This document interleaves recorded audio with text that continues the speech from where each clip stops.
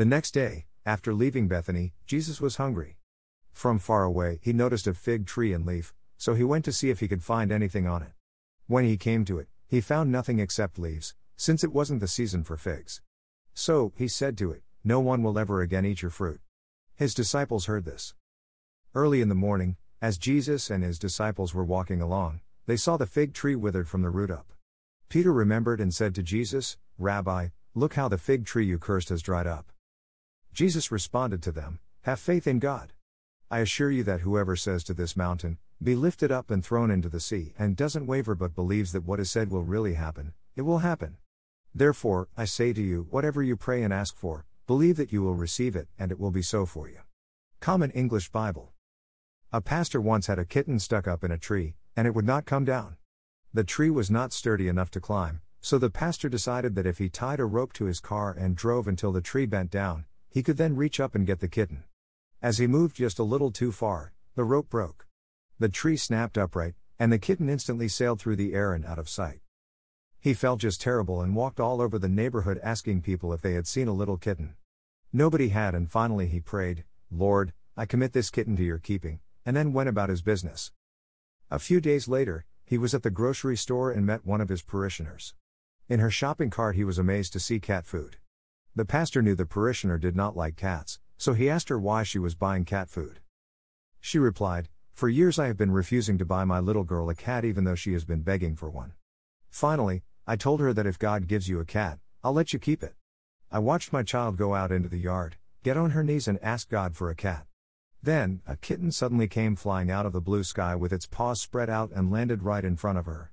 Of course, I had to let her keep the kitten because it came from God." God wants us to pray. Yet, prayer does not happen apart from faith, because to pray is to believe God is good and answers prayer. Prayerlessness is a sign of faithlessness. A person of little faith prays only a little. A person full of faith is always praying. Greater than God desires of us nothing more ardently than that we ask many and great things of him, and he is displeased if we do not confidently ask and entreat. Greater than Martin Luther. For Jesus, simply exhorting the disciples to pray was insufficient. They needed a deep change of heart. God calls us to transformation. Deep and lasting change must take place below the surface of our lives. Real change comes from the inside out. It is the root of a person's life, the heart, that must change, and not just the outward behavior. In our gospel lesson for today, Jesus got up early and was on his way to Jerusalem. He was hungry and wanted some breakfast, so he approached a fig tree. Figs were known back in Christ's day as the poor man's food. Fig trees were everywhere. Approaching a certain fig tree, Jesus found one that appeared leafy and well, yet had no figs. Jesus chose to use this tree as a teachable moment for his disciples. He cursed the tree and immediately the whole tree withered. So, why did Jesus curse the tree?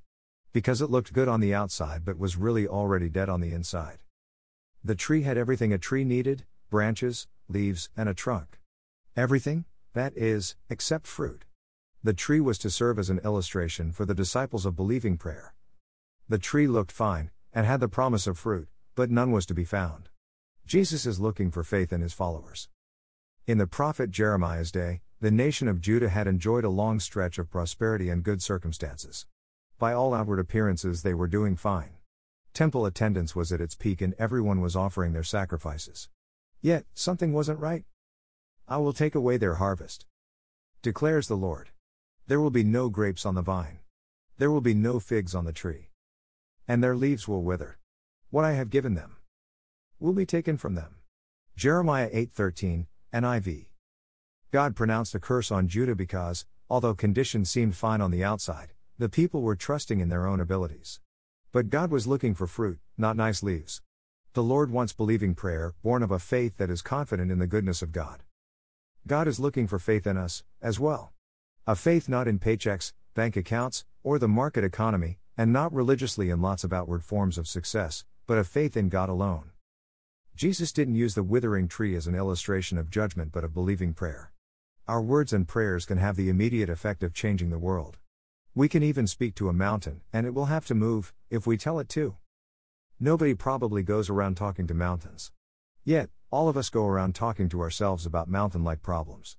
The power that levels mountains is prayer and words that speak confidence and boldness.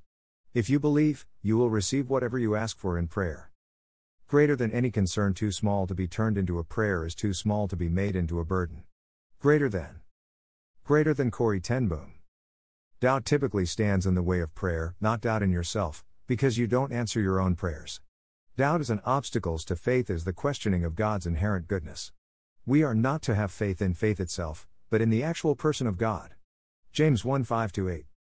Everyone has made a difficult prayer request, mustering up all the faith they can, and then are disappointed when it doesn't happen.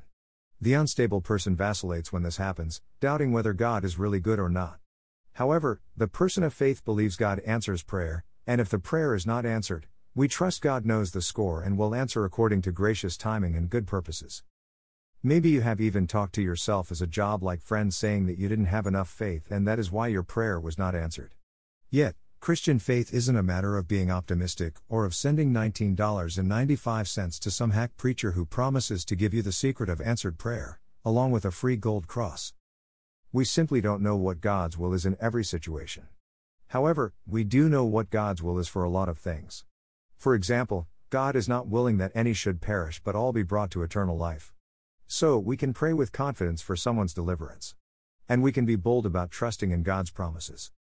We have every right, based in our union with Jesus Christ as redeemed persons, to ask God confidently and boldly for the removal of mountains. We possess authority in Christ to do so. Therefore, we do not need to offer tepid, milquetoast, mumbling prayers with sighs and hunched shoulders. Who knows? Maybe a kitten will show up. Almighty and everlasting God, you made the universe with all its marvelous order, its atoms, worlds, and galaxies, and the infinite complexity of living creatures. Grant that, as we probe the mysteries of your creation, we may come to know you more truly, and more surely fulfill our role in your eternal purpose, in the name of Jesus Christ our Lord. Amen.